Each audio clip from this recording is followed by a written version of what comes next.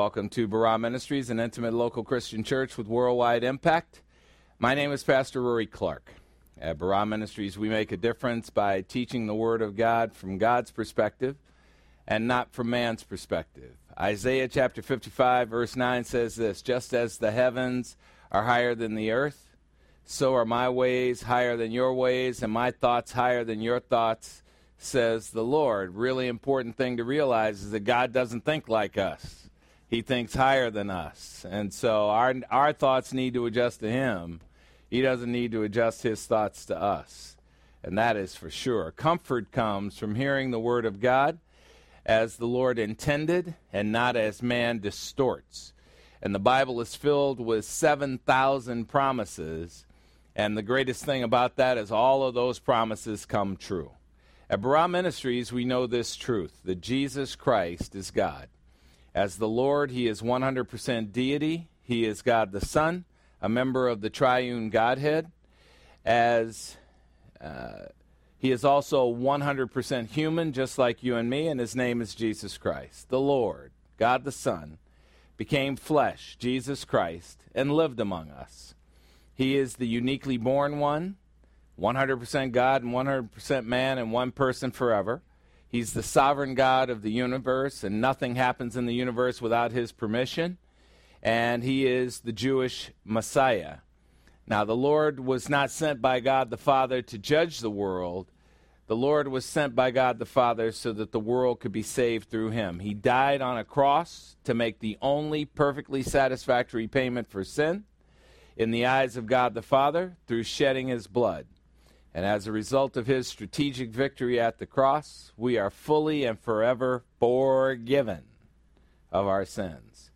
As those who make Barah Ministries our spiritual home, we are Christians. And being a Christian means we believe in the deity of the Lord Jesus Christ, and we have a deep, intimate, and personal relationship with him. Yes, you heard it right. Christianity is a relationship and not a religion. And the Lord Jesus Christ is a person. He's not a thing. He's not a concept. He's not a spiritual being or a higher power or any of the hocus pocus that people want to use to describe him when they don't know him. And so what we do, just as we do with anyone we love, is we spend time getting to know the Lord by knowing his mind. And the Bible is his exact thinking, and it is called the mind of Christ. Now, God has an enemy, Satan, the ruler of this world. He is a liar. He deceives the whole world, including you, and he doesn't want you to get to know God, and in fact, he interferes with your chance to get to know God. Well, the Word of God is the truth that keeps us aware of Satan's insidious deceptions, and as believers in Christ, we are in union with Christ, a union we cannot get out of, and we have the victory over Satan through our Lord who has overcome the world. Tonight's Bible lesson, what role does prayer play in your life? What role does prayer play in your life? So this lesson will be an exact duplication of the lesson that we just taught in Coeur d'Alene, Idaho this week. And it was very well received by the people who came. And I think you'll find it very useful too, because what is the weapon that we can use against the coronavirus? What is the thing that we can use as believers in Christ to defeat what's going on in the world right now? And without question, the thing we can use to defeat it is prayer. So, God has given believers in Christ a series of gifts. And what I wonder is if you know the gifts that you've been given by God. I wonder if you bring that to your consciousness on a regular basis, exactly what your gifts are from God. And I wonder if you're taking advantage of the gifts which are designed specially for you. 10 gifts specifically come to mind. The first gift is the gift of God the Son, the Lord. God the Son, the Lord, came to earth and humiliated himself by taking on the form of man. 1 John chapter 5, verses 11 and 12 say this. The testimony is this, that God the Father has given us believers in Christ eternal life, the resurrection life, right from the moment of salvation, And this resurrection life comes to us in his Son. 1 John 5:12. He who has a relationship with the Son has the resurrection life, and he who does not have a relationship with the Son does not have the resurrection life. And I like what Paul has to say. He says, for me, to live is occupation with Christ, and dying is profit. And he says, whether I'm in the flesh, in the human body, or whether I'm in heaven, it's all the same to me. And that's what it means to have the resurrection life. And so we're not worried about anything that's going on in the world. We're not worried about, breathing our own carbon dioxide. I've had a headache all week breathing my own carbon dioxide. I'm actually happy to be going back to my house where I don't have to breathe my own carbon dioxide into a mask. It's just a joke. I'm walking through the airport and I see all these people walking through, and they're diligent. The guy on the plane next to me, he had on gloves. I felt naked. I felt so unprepared to go out and fight the germ, the boogeyman that's out to get me. And I don't have to worry about any of that, neither do you, because we have a relationship with the Lord Jesus Christ. And he who has a relationship with the Son has the resurrection life. And we are walking around as believers in Christ with the resurrection life. So whether we're here on earth or whether we're in heaven, it's all the same, only heaven is a gazillion times better than being here. What's another gift? The gift of the Word of God, the Bible. We have the gift of the Word of God, the Bible, which creates tremendous serenity for us. In his prayer to his Father, in John chapter 17, verse 17, here's what the Lord prayed on our behalf. He said, Father, sanctify believers in the truth. In other words, set them apart for special use. And your word is truth. When you turn on the TV and you're watching the news, you're probably not hearing any truth. But when you come here and you hear Bible verses, you are definitely hearing the truth. And the truth will make you free. We have the gift of faith. Matthew chapter 17, verse 20 says this, truly, I, the Lord Jesus Christ, say to you, if you have faith the size of a mustard seed, and maybe you will, maybe you won't, you have a choice. And I think that's talking about exercising the choice, not whether you have the faith or not, because you were given faith as a gift. You can place your confidence in the object of your faith as a gift. But if you have faith the size of a mustard seed, which is the tiniest of all the seeds, you will say to this mountain, and this mountain is any obstacle, move from here to there, and the obstacle will move, and nothing will be impossible for you. So as believers in Christ, we need to take advantage of the fact that we have faith and to continue to place our faith in the object of our faith, which is our Lord. And what we know about our Lord is this. We have the victory. You know what I was thinking about it on the way here. Sometimes my neighbors water their lawns, and the way they water it is they let this floodgate open, and then their whole property gets flooded. And that's kind of the way people water lawns here in Arizona. And when they do that, scorpions start running for cover because scorpions don't like water, and a lot of them end up in my house, right? And not a lot of them, but, one will trip through there every once in a while. And so I'll be walking around the house, and I'll see this scorpion on the floor. And the minute I see the scorpion on the floor, the scorpion doesn't know what I know. And I know that two things kill scorpions: fire and 11 Ds. Do you know what an 11D is? This right here. This will, I'm sorry if you're not watching on TV. If you're not watching on TV, I'm holding up my shoe, which is an 11D. But this 11D will liquefy a scorpion. So at the minute I see the scorpion, in my mind, the scorpion is dead. And all I have to do is take the shoe, and I kind of stretch it out a little bit, actually. I like that feeling of, You don't know this, Mr. Scorpion, but you're about to get liquidated. I kind of like that. There's a little bit of sadistic in me. I got to admit that. And then the next thing you know, you hear that sound. Bam! And the scorpion is liquid, dead, gone, forever.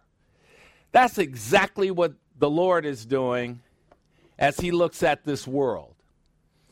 And all the people in the world who are perpetrating this coronavirus and all this other stuff, put on your mask, you can't go to work, you got to eat a certain way. I don't even know what all the rules are anymore.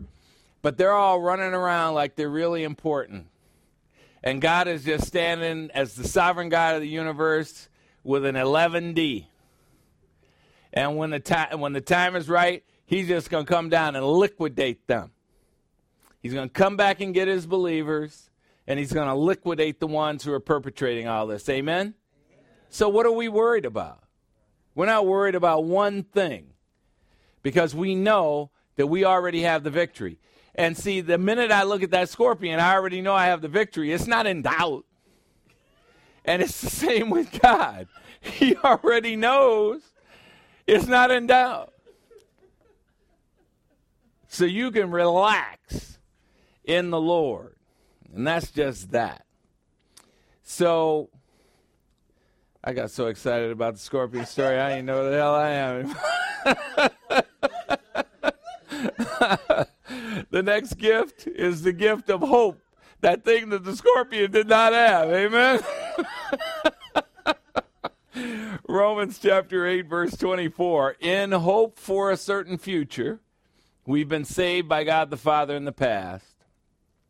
But hope that is seen in the present is not hope. For who hopes for what he already sees? But we have hope.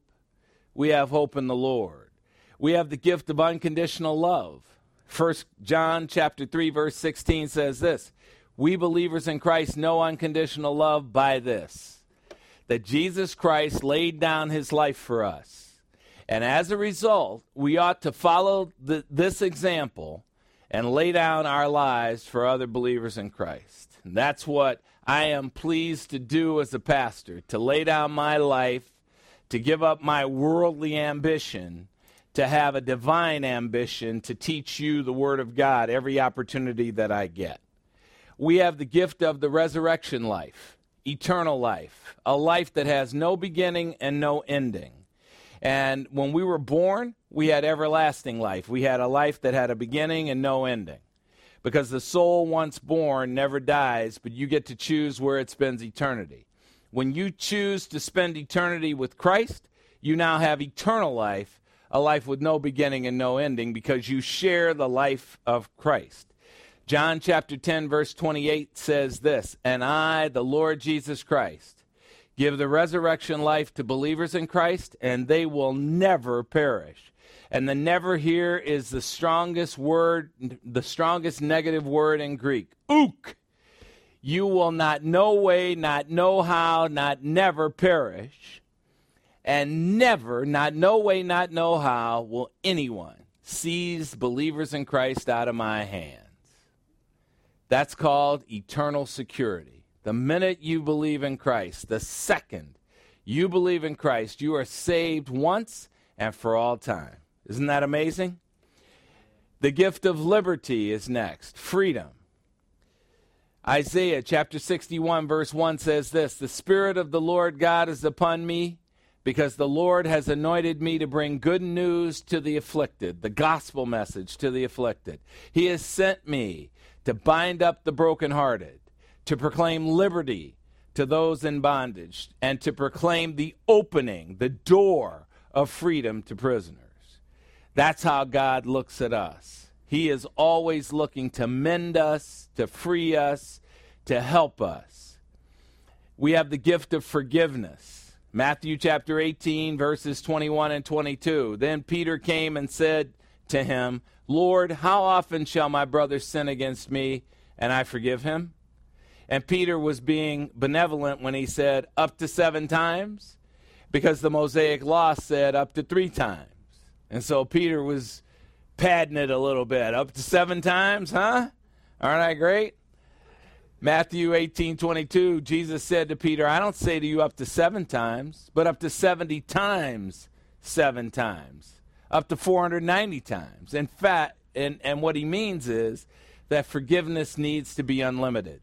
And that's what forgiveness is in the eyes of God, unlimited. He is always willing to forgive our mistakes. The gift of grace. John chapter 1, verse 16 says this, for of the Lord Jesus Christ's abundance, of his fullness, we believers in Christ have all received, and we have received one grace blessing after another grace blessing. It's said a lot of times here in Satan's kingdom, well, God will never give you anything you can't handle. False. God has always given you things you can't handle. And then what does he give you right after that? Grace upon grace upon grace upon grace. He handles everything for you. And the 10th of the gifts that I'm listing here, there are thousands of them, but the 10th of the gifts I'm listing here is the gift of prayer. John chapter 16, verse 23 says this, I, the Lord Jesus Christ, say to you believers in Christ, whatever you may ask God the Father in my name, he will give it to you. Whatever you may ask of God the Father in my name, he will give it to you. So you can ask God for the things that you want in confidence, knowing that he's going to give those things to you. So I ask you, what role does prayer play in your life? Because that's what we're going to investigate in tonight's lesson. So let's hear some music. For Christians, the center of our lives is Christ, whether we know it or not, whether we feel it or not, whether we know him or not. As Christians, does it still excite you to have a relationship with Christ? For a Samaritan woman who had just had a conversation with Jesus, the excitement was real. One of the things she was excited about is that a Jew would talk to her as a Samaritan, because the Jews and the Samaritans hated each other, right? There was, you think there's racism now. That racism was unbelievable. So she ran into town gushing about meeting the Lord. John chapter 4, verse 29 says this, come see a man who told me everything I ever did. This is a Samaritan woman talking. Come see a man who told me everything I ever did.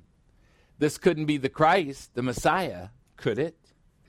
She was being rather coy, but he had told her that he was the Messiah, so she knew. Well, Barah Ministry song worship leader June Murphy wrote a song about the woman's experience. It's called Come See a Man.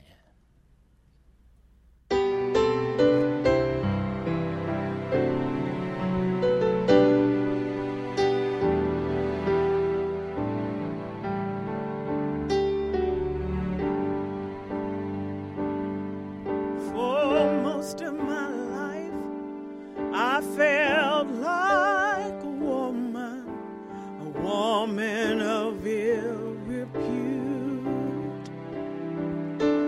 For the things that I've done and what was done to me, I felt I was of no use. Like the woman at the well who spoke to Jesus, alone looking for a drink.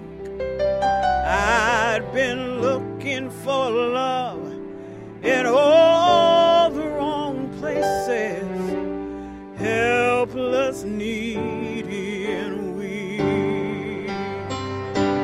But since I've come to know Jesus by faith and grace alone, I will proclaim this invitation to the world, to all I know, and I will sing, come see a man who knows all about me, who knows what I've done, and the love that I need. Come see a man who won't leave or forsake me,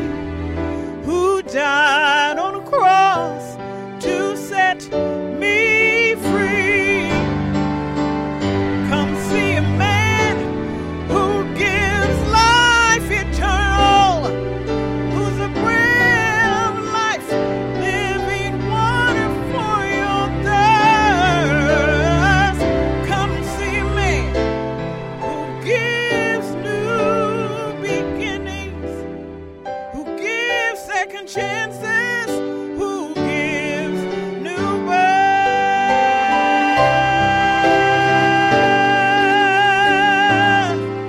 His name is Jesus.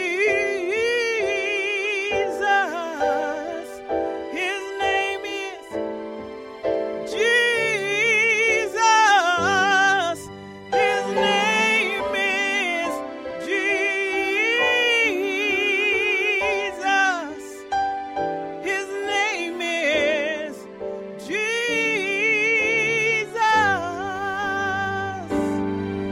In Christ there is therefore now no condemnation from the power of sin and death. I have been free. All the guilt and shame I carried from my past was nailed with Christ to the tree. And I know that everything that has happened to me has passed through the Father's hands. And He was faithful and just to allow it all as part of His master plan. And He is not ashamed of me. I am His child. He calls me His own. And I belong to my beloved Savior. And from Him I will never ever roam. And I'm telling you that I know a man who knows all about me, who knows what I've done, and the love that I need. I know a man that won't leave or forsake me, who died on a cross to set me free. I know a man who gives life eternal, who's the bread of life, living water for your thirst. I know a man who gives new beginnings, who gives second chances, who gives new birth.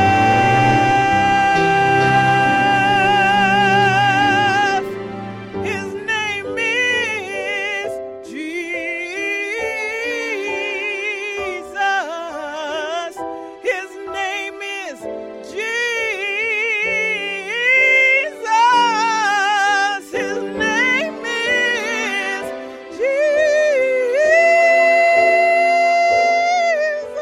Jesus. His name is Jesus.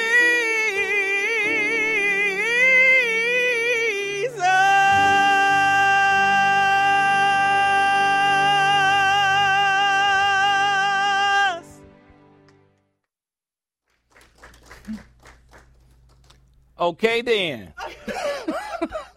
Wow. That was great. Let us pray. We're grateful, Heavenly Father, for the privilege of studying your absolute truth, the Word of God. Thank you for the blessing of Barah Ministries. Thank you for gathering a group of your believers together who are willing to live the unity you placed us into. Thank you for providing us with the adversity that strengthens our walk as Christians. Thank you for letting us get to know you and the other members of the Godhead through a relationship with your Word. Open our spiritual eyes, Father. Help us to see the truth in the midst of the lies around us. Help us to keep on making a difference to this lost and dying world. We ask this through the power of God the Holy Spirit. In Christ's name, say it with me. Amen. Amen. Tonight's Bible lesson, what role does prayer play in your life? What role does prayer play in your life? prayer is not only a gift from God, it's a weapon. And tonight I'd like to give you some things to think about concerning prayer, things that have been thought about by many Christians before us. The first is this: what is prayer? Prayer is deliberate interaction with God, whether formal or informal, whether audible or silent, whether public or private. It's an interaction where we can talk with God and where we listen to the messages God has for us, either through His Word or through other people. So when we pray, in the Old Testament, when they prayed, God might talk back to them, or He might send an angel to talk to them, or He might appear in a theophany, or He might appear to them in dreams. There were a lot of ways that He communicated with human beings before there was the written Word of God. But now He communicates with us through His Word. And so we should not be too shy about believing in a God that we don't see, because we don't have any problem believing in the boogeyman coronavirus that we can't see. We don't have any problem believing that the people that we flip through on the dating app Tinder are real when we spend 20 hours a week talking to them, which means text messaging them when we've never met them. Many, the people on Tinder who are talking to people who live 40 states away. And we think, oh, well, I haven't seen them, but they must be real. But then we haven't seen God, and we think He isn't real. He's very real. He's very real. He's very present. And He's amazing. And so we should not be shy at all about praying to Him. Now, there's no prescription for prayer. How you do it is how you do it. One of the things I like about the prayer circle that we have is to see how some of the women pray, and I just sit there and listen to them and how they pray, and I go, wow, I wish I could pray like that, right? But you can't be judgmental about how you pray. I am not one of those people. I'll tell you toward the end of the lesson today why I don't pray more, but I don't. When I'm talking to God, I don't mind talking to Him, but then when I just sit to listen to Him, nothing happens. And so, but when I get in the shower, I get a lot of thoughts, right? So what's the right way to pray? There isn't a right way to pray. You just talk to Him, and He'll get messages to you. He'll get messages through insights when you're studying the Word. He'll get messages that you hear from other people. I remember I was in New York City one time, and I was in Times Square, and there was a guy evangelizing, and he was a little taller than everybody else, probably 6'5", and he was talking to people about, you need to believe in Jesus, and Jesus is coming again. And he looked right at me, and I said, I believe in Jesus. And then I walked by him, and he turned around, and he said, hey, you got to come all the way.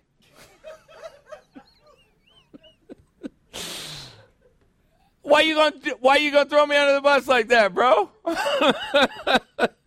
But it's just funny how God will talk to you in various ways, and I know what that means. You got to come all the way means don't put your toe in the water in Christianity, buddy.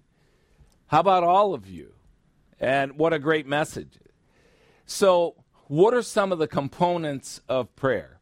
Because prayer is a gift, prayer is a weapon, and prayer needs to be a really important part of your life.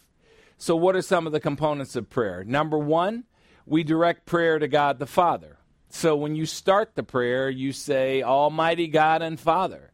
And I remember that I was in a question and answer period at a particular time, and this lady, I started it with, hey, there are no stupid questions, so please ask any question. And this lady said, what is God the Father doing right now? And so I said, well, that's a very interesting question. I'll have to think on that a little bit. And then we got back up to the pastor's room. I said, hey, guys, was that the stupidest question you ever heard in your entire life? Or is it just me? And then later that night, I was sitting around, and I came up with about 19 things that God the Father is doing right now. See, so the questions you think are stupid questions are phenomenal questions, and God communicates to you that way. And so one of the things that God the Father is doing right now is he's listening to prayer. And there are 7 billion people on the earth. And so how would you like to have that inbox for your email? 7 billion people that he can hear simultaneously praying. And 6.9 billion of those people are praying for me. That's why I have such an amazing life. Amen? Amen. Just like that. They got people praying for me in different languages. Swahili, Chinese, the whole bit. I love that. Second thing, we take time to express our gratitude in prayer. Prayer time is a good time to give thanks for all that God does for us, whether great or small. And one of the things that really would be amazing for you to do is to write down the things that you're grateful for from God. And just get a sheet and just write those things down. Things like waking up this morning, breathing, my meals, my money, protecting me from travel. You just start writing that stuff down. By the time you get through with one sheet, you'll be so overwhelmed with all the things that God does for you that gratitude will be overflowing. I'd be surprised if you don't cry. The third thing, we communicate the desires of our heart to God, which is called petition for self. Petition. It is not selfish to ask God for things for yourself. And I think we always think that it is. God wants us to ask things. If you're a parent, you want your kids to ask you for things. I'm not talking to you, Zach. Because I know you.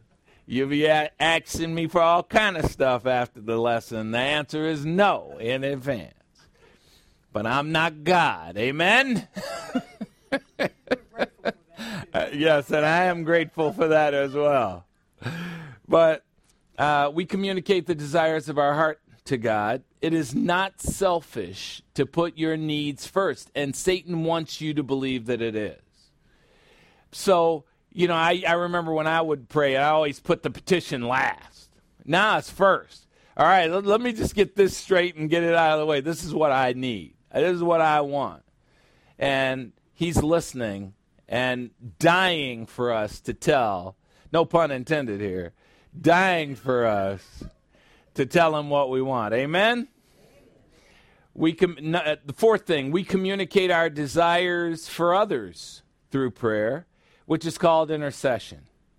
We go before God boldly and we make a case for others, whether we know them or not, even if we don't know their names. And we ask God to bring his supernatural power to the circumstances of others. That when I got on the plane today, I prayed right away. I said, Almighty God and Father, thank you for the miracle of air travel. Thank you for taking this plane into the air and landing it safely on the ground. And please give us a smooth patch of sky to ensure that all the people on the plane are comfortable. We ask this through the power of God the Holy Spirit. In Christ's name, amen. I have flown over 10 million miles in my lifetime. I've circumnavigated the globe 3 or 4 times. And there are a lot of people who landed safely in their destinations because I prayed for it. And they don't even know. I don't know their names.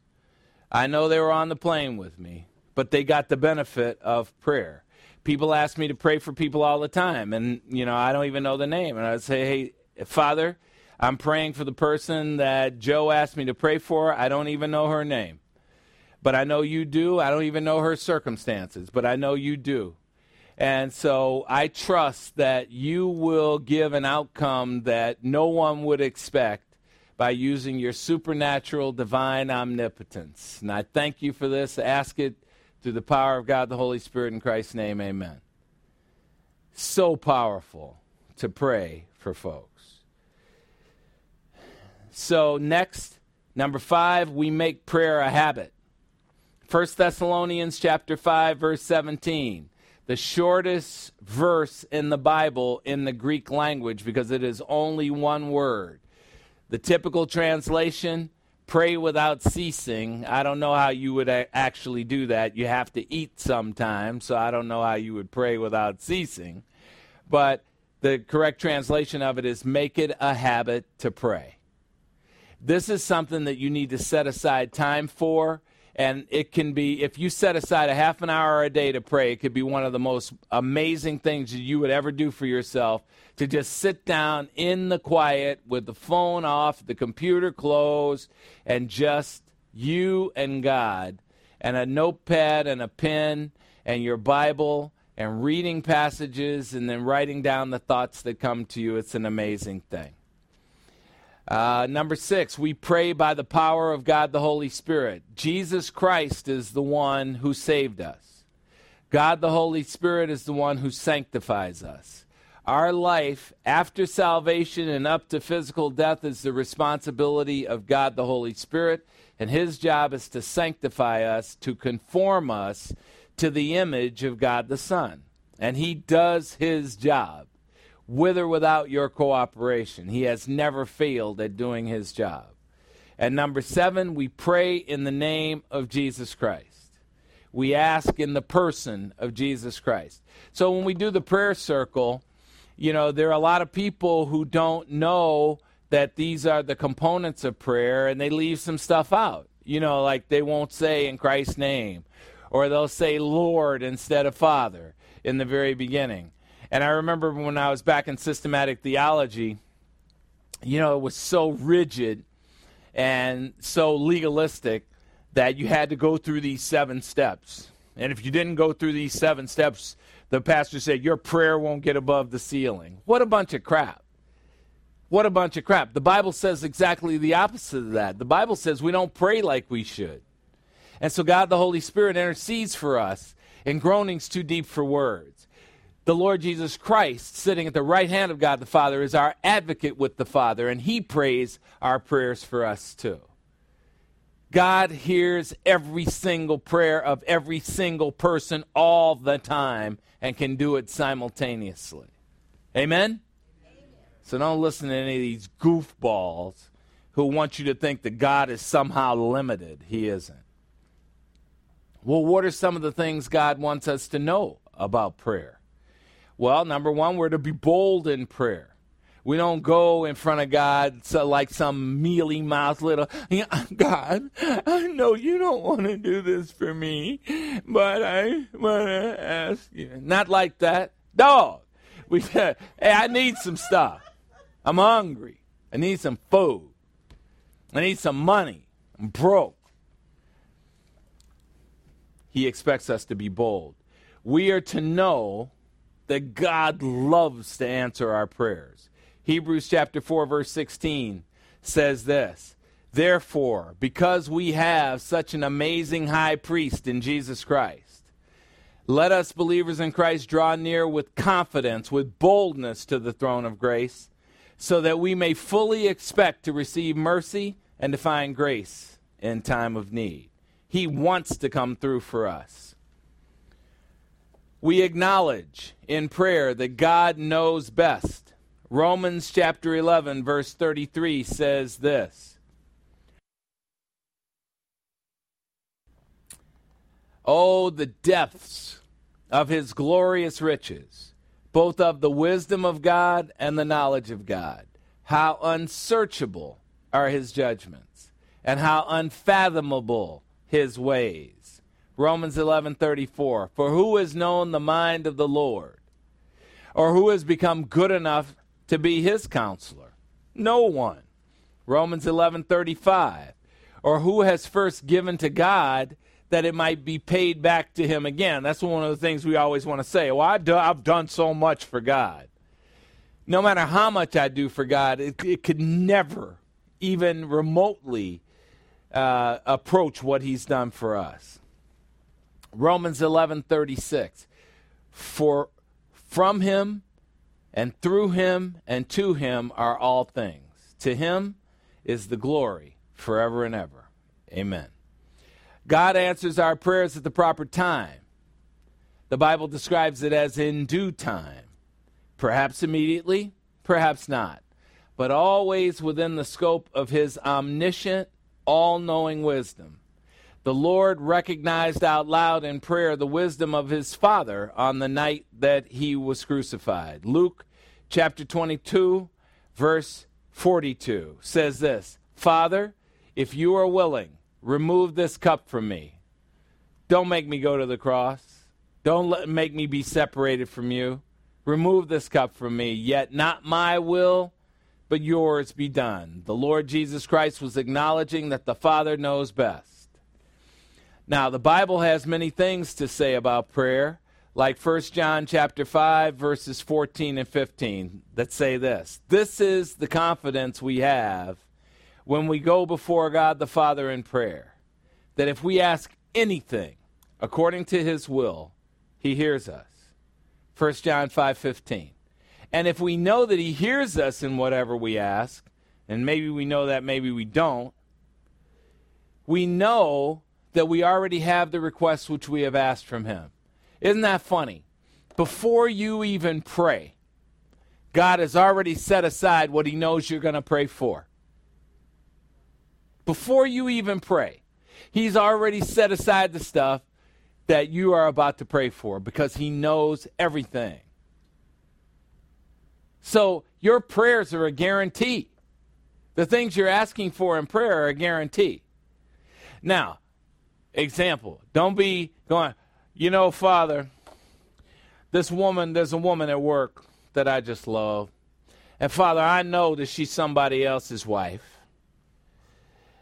But Father, there's something about her. Don't be going praying on stuff like that. That's not going to happen. That's not going to happen. Or the worst thing that could possibly happen to you is that it does happen, and then you find out that you were completely wrong. So when you're praying, be real. You say, God, I went to 7-Eleven this week, and I bought a lottery ticket, and I would like you to just grant me the $300 million. He's not going to do that for you. I'll tell you why he's not going to do that for you, because he knows what would happen. The same thing would happen to you that happens to everybody who wins the lottery. 3 years later, they ain't got no money, and they're in worse financial shape than they were before because they can't handle it mentally. See? He's not going to do things to ruin you.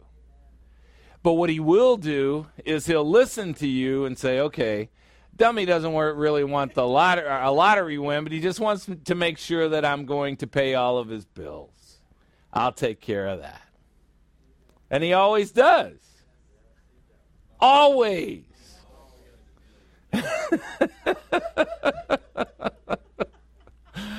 Oh, my God. Prayer is an underutilized weapon in the spiritual life. But have you ever wondered why? Well, take a 5-minute break, and when we come back, I'm going to tell you, just get off of me. Just back up. Back up. People in Coeur d'Alene already know. Just back up. Take a 5-minute break. When we come back, we'll take the offering, and then we'll see why we don't use prayer nearly enough. 5-minute break.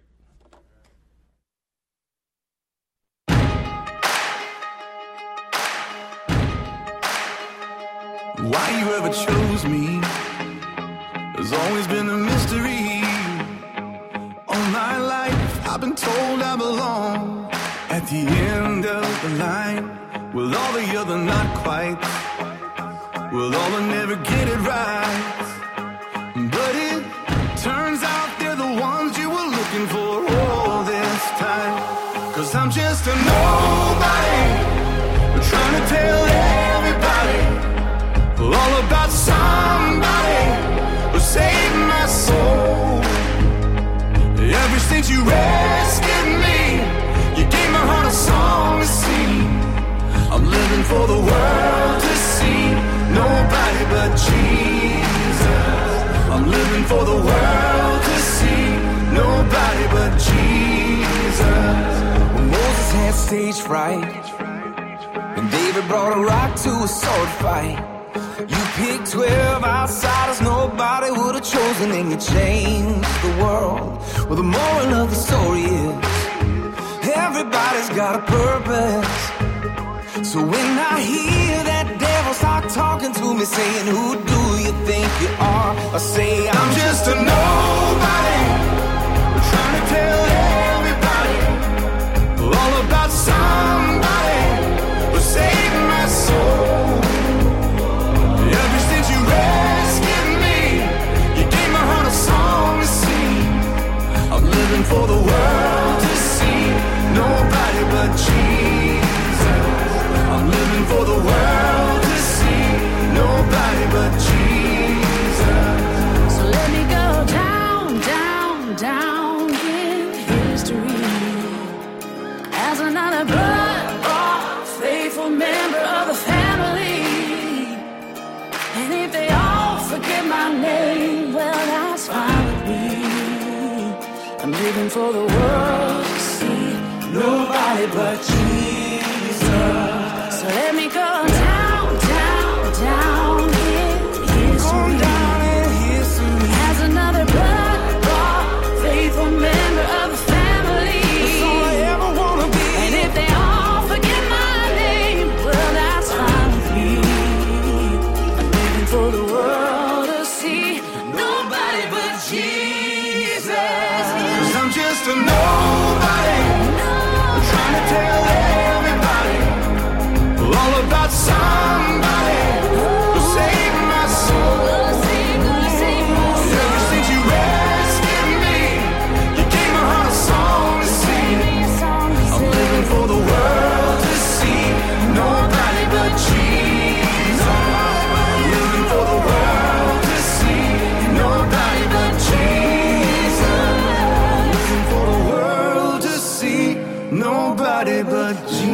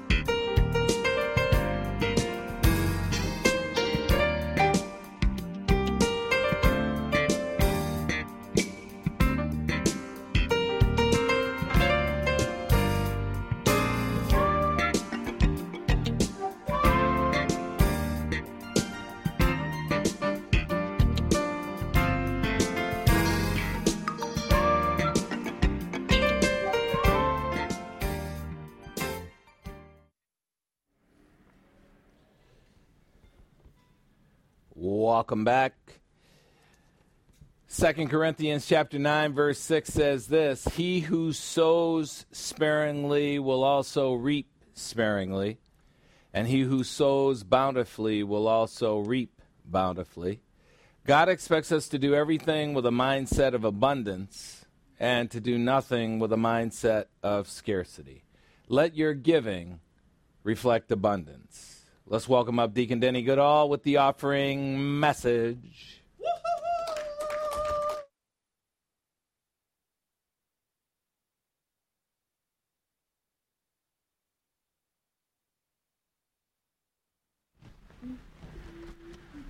Good evening.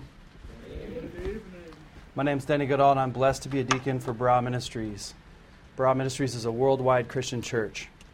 And we are all real people who come to listen to a real pastor teach the real truth from the Word of God.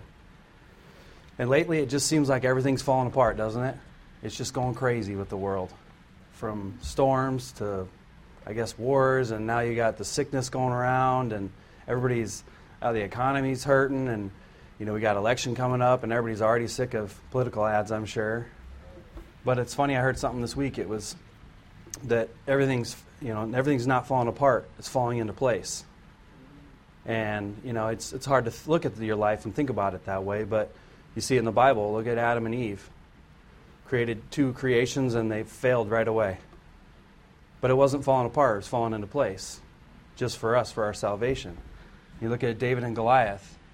Why did they pick David to fight? He wasn't the biggest. Saul was the tallest guy probably on the battlefield. He should have fought. But he didn't. They gave it to David, and everybody's probably like, oh, God, a kid with a slingshot? Oh, man, this is not going to work out. And it fell right into place. And you think about the Israelites, when they were released by Pharaoh. They're running towards the Red Sea. Oh, man, this is not going good. Like, who chose this route? Like, we're going towards the Red Sea. Like, we didn't think of this? Let's go south, or I don't know, maybe straight east, straight west. But, they got there, and Moses rose the staff, and they were good. The story of Moses himself, he didn't want to be a leader. And he didn't think he had the charisma, and he didn't think he could be a real leader. And God chose him, and, here he is, leading the Israelis right out of Egypt. And he was the perfect guy. And so, what's the best example of all of this? Jesus on the cross, right? Because who wanted that to happen of any of the apostles? They didn't want that to happen. They were fighting everything they could do to make that not happen. But it wasn't falling apart. It fell right into place. And so a lot of times I think when we sacrifice, we think things are falling apart. Or when we sacrifice to God, things are, it's not going our way. Like, I gave you $50, God, let's go. I need that hundo back or something.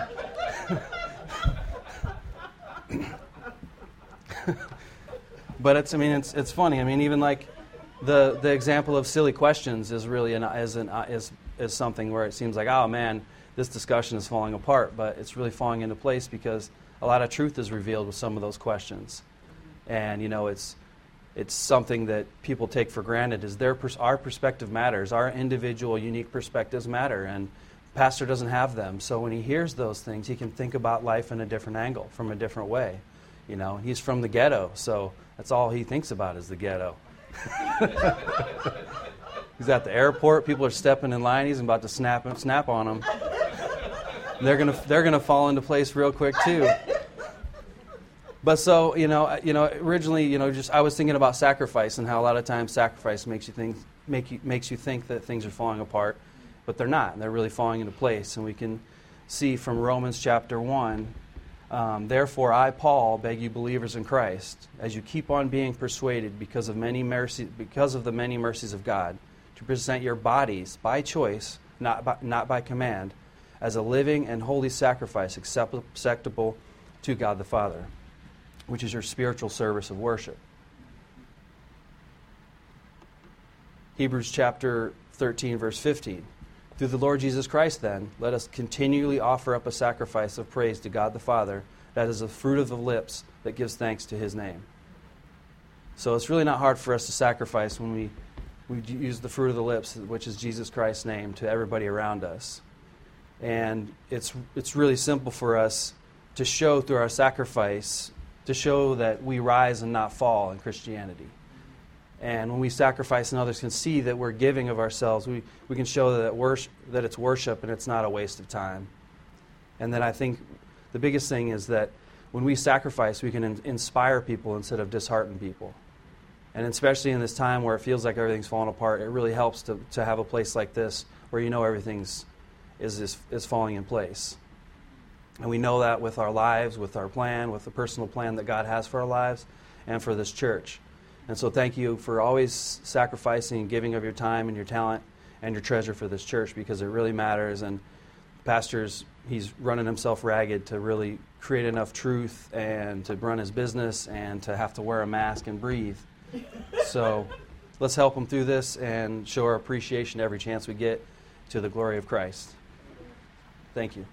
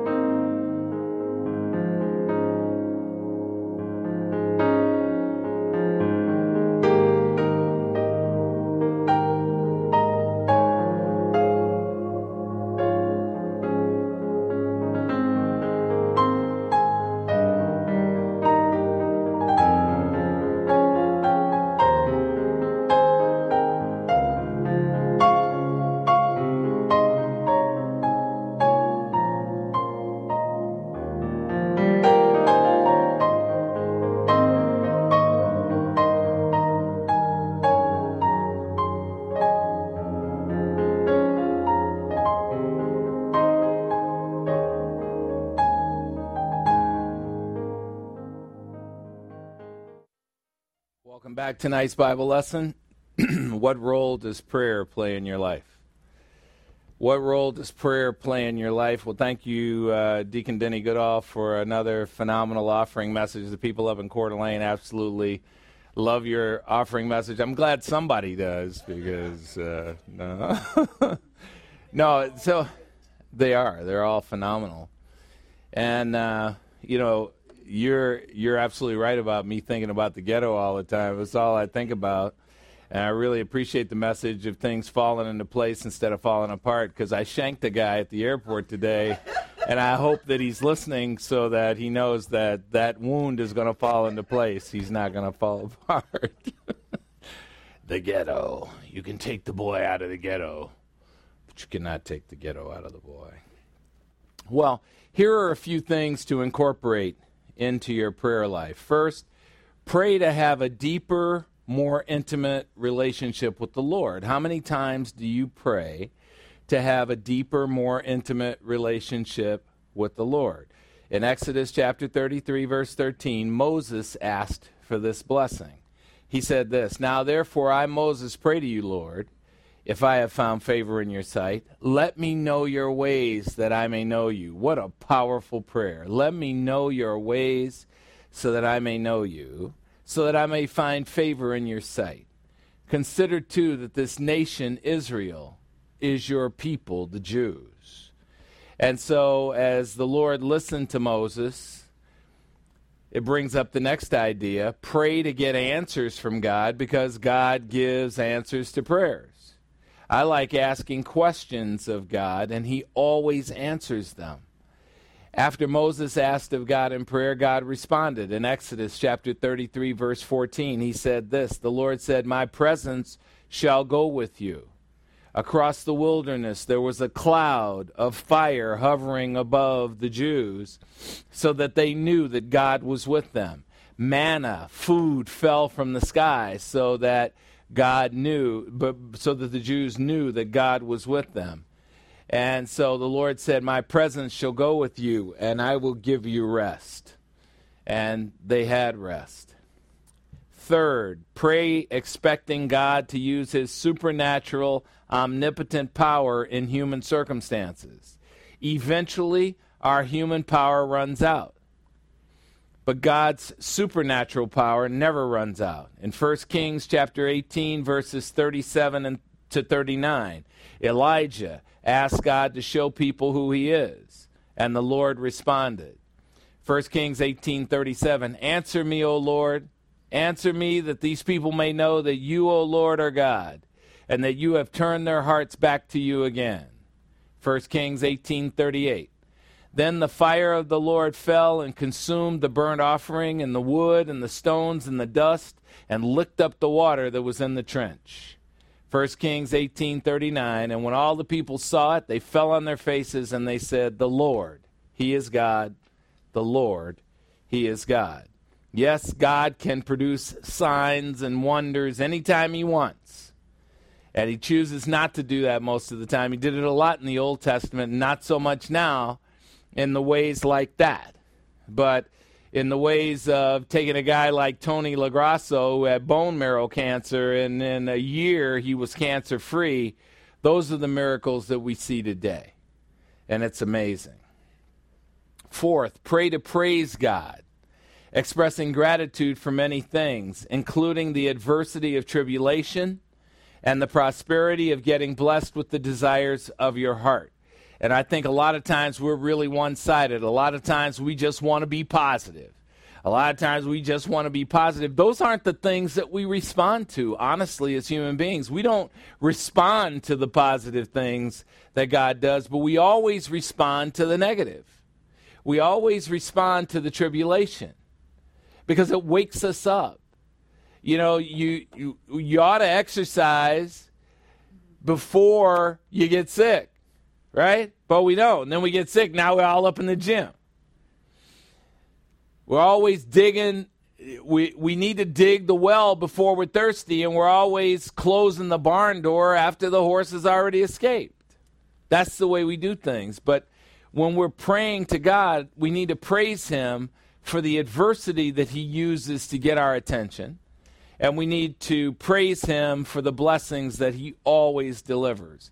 And when you really, really want to know if something that's going on in your life is from God, just check to see if there's a lot of adversity associated with it. Because that's the way God will always come at us at first, with adversity. There'll be a time where we're just down. There'll be a time when everything just seems to be falling apart. And he'll let us sit in that situation for a little while.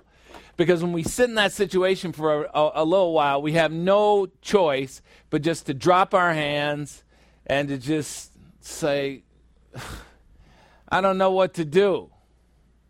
God, I don't know what to do. Help me. And then put out our hands, and that's when the miracles start to occur. Miracles to you, but a routine day at the office for God. Amen? Because he wants you to know where those blessings came from, and they didn't come from you. 1 Samuel chapter 1, verses 26 and 27 say this. Hannah said, "O my Lord," she's talking to Eli, "as your soul lives, my Lord Eli, I am the woman who stood here beside you praying to the Lord." 1 Samuel chapter 1, verse 27. "To have this boy I prayed, and the Lord has given me the petition which I asked of him." She asked for a kid, and the Lord gave her a kid. Fifth, pray for God's protection, and especially in times of desperation, like when you are despised, defamed, and persecuted by others. Here is David in Psalm 31, verse 4, expressing confidence in the Lord during a time of absolute desperation. Psalm 31, 4, "You will pull me out of the net which they have secretly laid for me, for you, O Lord, are my strength." Psalm 31, verses 11 to 15, "Because of all my adversaries, I have become a reproach, especially to my neighbors. They don't want anything to do with me. I've become the object of dread to my acquaintances. They don't want to hear from me. They don't want to be around me. Those who see me in the street flee from me." Psalm 31:12, "I am forgotten as if I am a dead man. I am out of people's minds. I am like a broken vessel." Psalm 31:13, "For I have heard the slander of many. Terror is around me on every side. And while they took counsel together against me, they schemed to take away my life." Psalm 31:14, "But as for me, I trust in you, O Lord. I say, you are my God." Psalm 31:15, "My times are in your hand.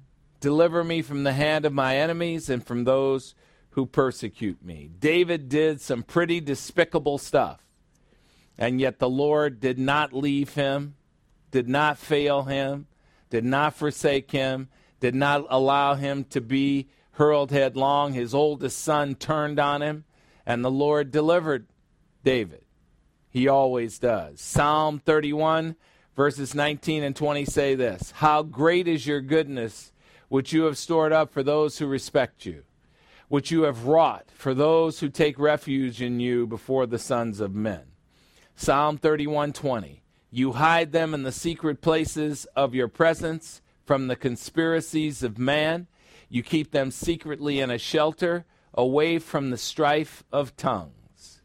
God is amazing to us.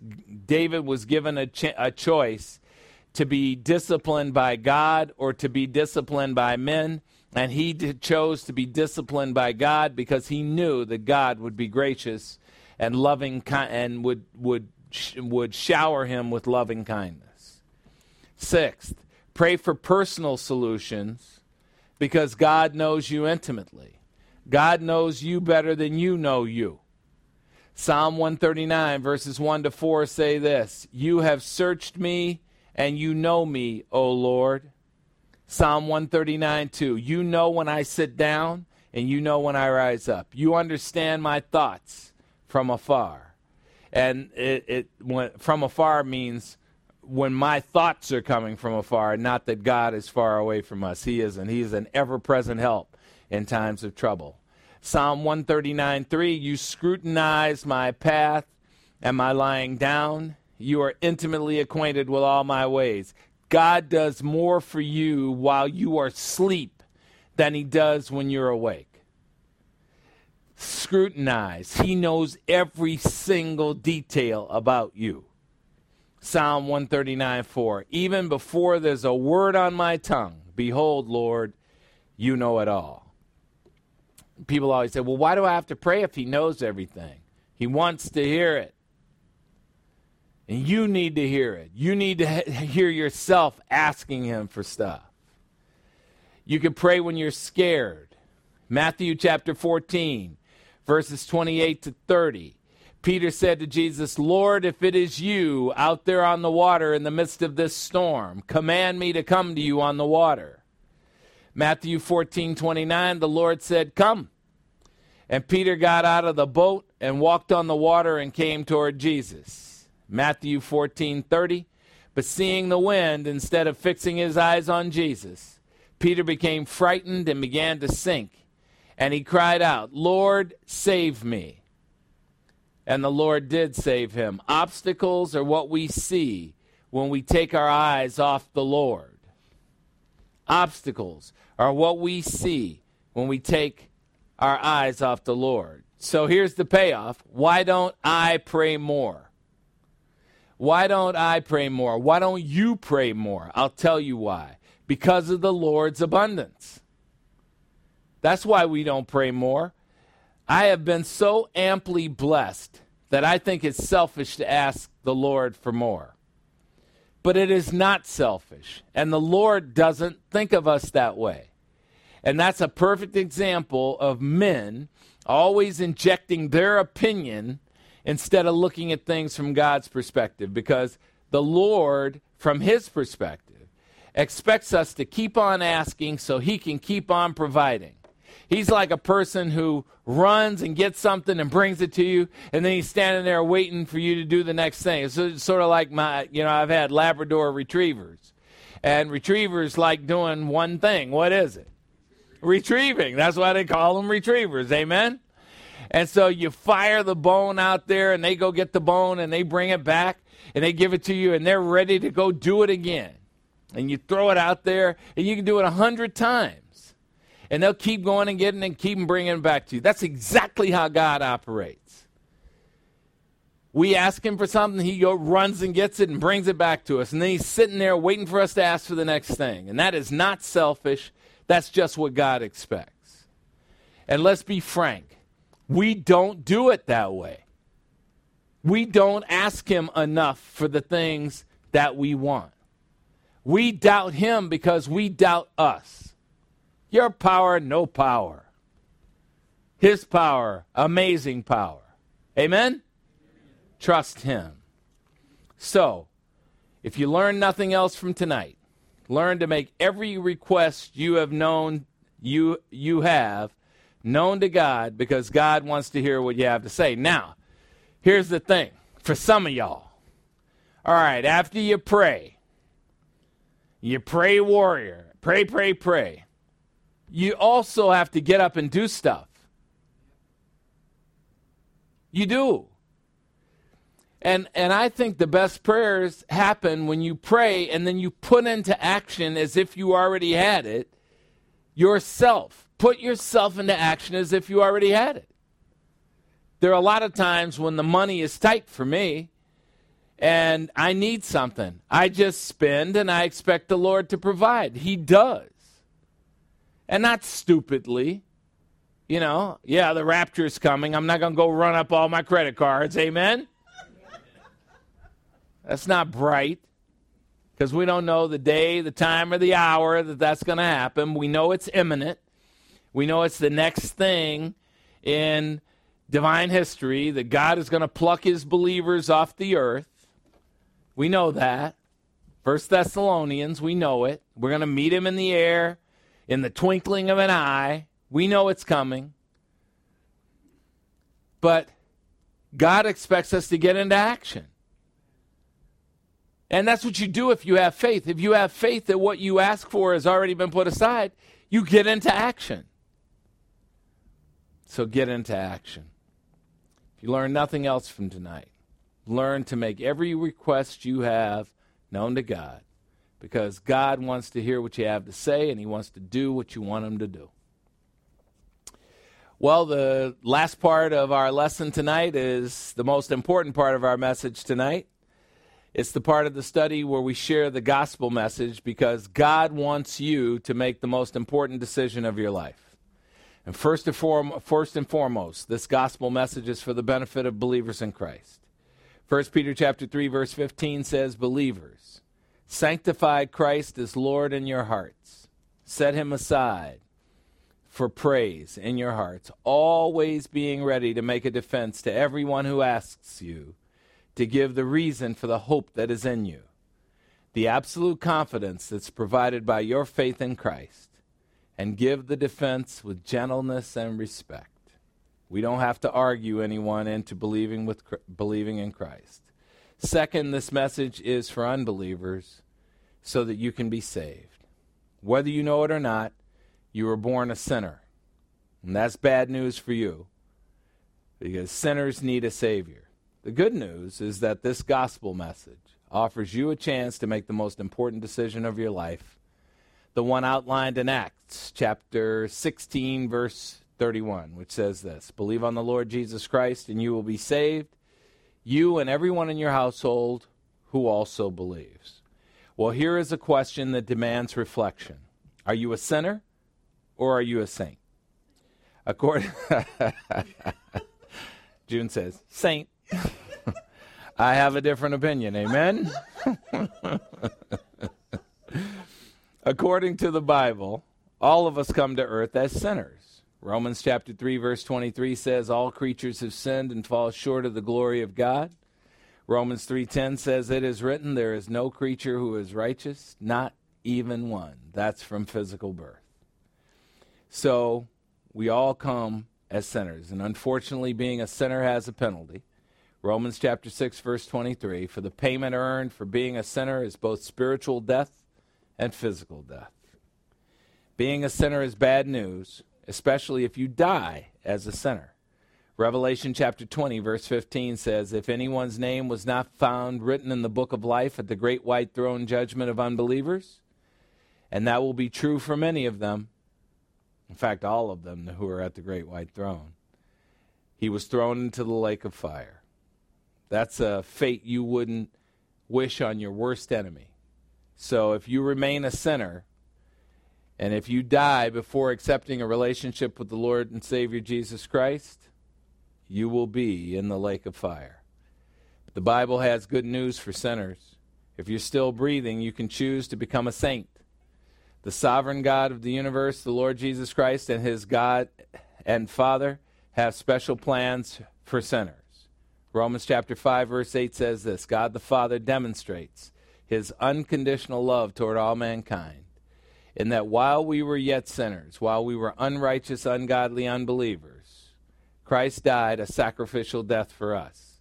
That is not something we do. We don't like being in relationship with scumbags. We want to wait till everybody gets good before we get in a relationship with them. God does not do that, thank goodness, or none of us would be saved. John chapter 3, verse 16 says this: "God the Father loved the world unconditionally, and he loved the world so much that he gave his uniquely born Son, the God-man, the Lord Jesus Christ, 100% God and 100% man in one person forever, to be crucified on a cross, so that whosoever believes in him shall not perish, but instead shall have the resurrection life." The Lord Jesus Christ has his arms open wide right this minute, waiting to welcome sinners into his kingdom. John chapter 6, verse 37 says this: "And the ones who come to believe in me, I, the Lord Jesus Christ, will certainly not cast out into the outer darkness, the lake of fire." In fact, you don't even have to look for God, because he goes looking for you. Luke chapter 15, verses 4 to 7 say this: "What man among you, if he has 100 sheep and has lost one of them, does not leave the 99 sheep in the open pasture and go after the one which he has lost until he finds it? And when he has found it, he lays it on his shoulders, rejoicing. Luke 15:6. And when he comes home, he calls together his friends and his neighbors, saying to them, rejoice with me, for I have found the sheep which was lost. Luke 15:7 says this, I, the Lord Jesus Christ, tell you that in the same way there will be more joy in heaven over one sinner who repents than over 99 righteous persons who need no repentance. So there are a few things you need to know if you want to be transformed from sinner to saint. First, you can't work to be saved. Titus chapter 3 verse 5 says this, the Lord Jesus Christ saved us, not on the basis of deeds which we have done in self-righteousness, but according to his mercy, by the washing of regeneration and through the renewing by God the Holy Spirit. Second, to be a saint instead of a sinner, you need to have a change of mind. And the Bible calls this repentance. And it has nothing to do with your sins, as many legalists claim. Repent means to change your mind about your desire to have a relationship with Jesus Christ, moving from having no desire for that relationship to having an immediate desire to have a relationship with him.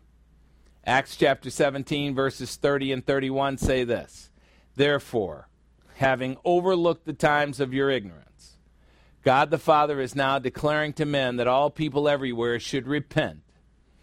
Acts 17:31, because God the Father has fixed a day in which he will judge the world in righteousness through the God-man Jesus Christ, whom the Father has appointed, having furnished proof that he is God to all men by raising Jesus from the dead. And finally, you need to acknowledge the truths in 1 Corinthians chapter 15, verses 3 and 4, which say this, I, Paul, deliver to you as of first importance the gospel message I also received, that it was Jesus Christ who died for our sins according to Scripture, 1 Corinthians 15:4, and that he was buried, and that he was raised from the dead on the third day, according to the Scriptures. So how can you move from sinner to saint? John chapter 1, verse 12 says this, whosoever received him, to them the Lord Jesus Christ gave the right to become children of God the Father, even to those who believe in Jesus Christ's name.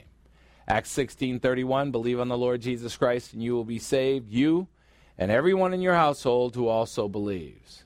And heed the warning in John 3:36. He who believes in the Son has eternal life right at that moment. But he who does not obey the command to believe in the Son will not see the resurrection life. Instead, the wrath of God, the lake of fire, abides on him. Romans chapter 10, verse 13 says this, whosoever will call on the name of the Lord Jesus Christ will be saved. So take a moment out of your busy life and heed the suggestion of Romans chapter 10, verses 9 and 10. If you confess with your mouth Jesus as Lord, that he is God, and if you believe in your heart that God the Father raised him from the dead, you will be saved. Romans 10:10, for with the heart a person believes, resulting in the imputation of absolute righteousness by God, your admission ticket to heaven, and with the mouth a person confesses, admitting faith in Christ alone, resulting in salvation. And remember, once you have salvation, you cannot lose it. John chapter 10, verse 28 says, I, the Lord Jesus Christ, give the resurrection life to believers in Christ, and they will never know how perish, and they will never know how, no way, be seized out of my hand. Isn't that comforting? Believe now, and you will be saved. All right, we close with music. Romans chapter 8, verses 26 to 30. In the same way we groan within ourselves, waiting eagerly for our adoption as adult sons of God, waiting eagerly for the redemption of our bodies, and waiting eagerly for the freedom of the glory of the children of God. Just that way, God the Holy Spirit, the first fruits of our salvation, groans to help our weakness. For example, we believers in Christ don't know how to pray as we should. But God the Holy Spirit himself personally intercedes for us with groanings too deep for words.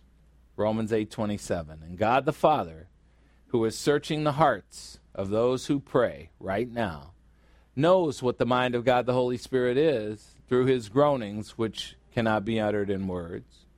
Because God the Holy Spirit intercedes for the saints, that's all believers in Christ, according to the will of God the Father. Romans 8:28. And we know with absolute certainty and absolute confidence that God the Father causes all things to work together for good to those who love God the Father. Who are those who love God the Father? All believers in Christ. To those who are called according to the Father's purpose. Romans 8:29.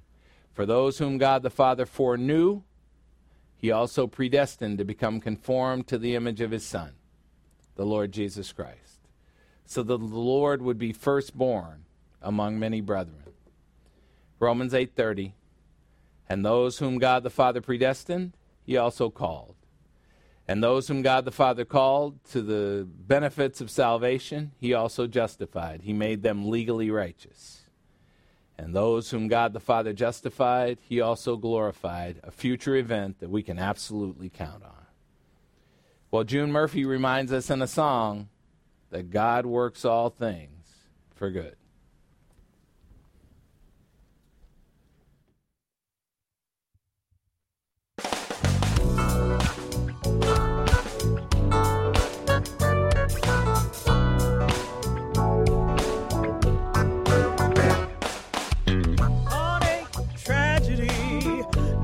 Good day for me, I'm praying this day will end. The pain is killing me, all I want is to be free. Can't seem to find a faithful friend. Then I remember that God works all things together for the good of those who love him.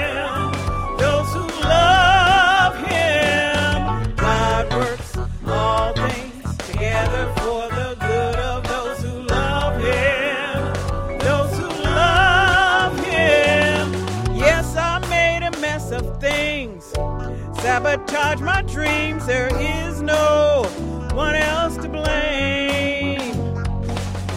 But God will get me through this, I just need to trust and rest. I know that my loss is gain. And I'll remember, yes I'll remember, that God works all things together for the good of those who love him.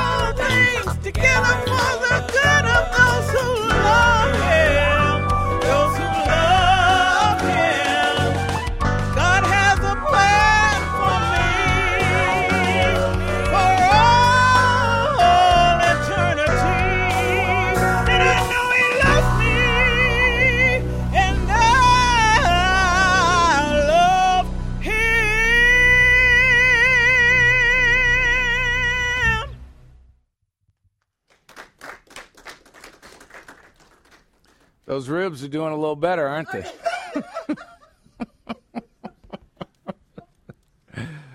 Let's offer up praise to our God. Trust in the Lord Jesus Christ with all your heart, and do not lean on your own understanding. In all your ways acknowledge Jesus, and he will make your path straight. For the Lord is the one who goes ahead of you. He'll be with you. He will not fail you or forsake you. So do not fear or be dismayed. The Lord longs to be gracious to you. He waits on high to have compassion on you, for the Lord is a God of justice. Blessed are those who wait for him. So humble yourselves under the mighty hand of God, that he might promote you at the proper time, slamming all your cares on his back, because he cares for you, which means God considers your problems to be his responsibility. Let us pray. Almighty God and Father, help us to keep our head when all those around us are losing theirs. Help us to keep our perspective. Help us to continue to dream, to continue to hope, to continue to have ambition, to continue to move forward in our lives, knowing that you want for us the resurrection life while we're here on earth and the resurrection life for us in eternity, knowing that you will treat the world just like it is a scorpion and you are a shoe, and that you will crush those who are against us and lift us up so that our enemies can see as we sit and eat a feast right in front of them. Thank you so much for caring about us so much and giving us a personal plan for our lives that you will fulfill. And we ask for your blessing as we go forward into the week. We ask you for rest. We ask you for spiritual eyes.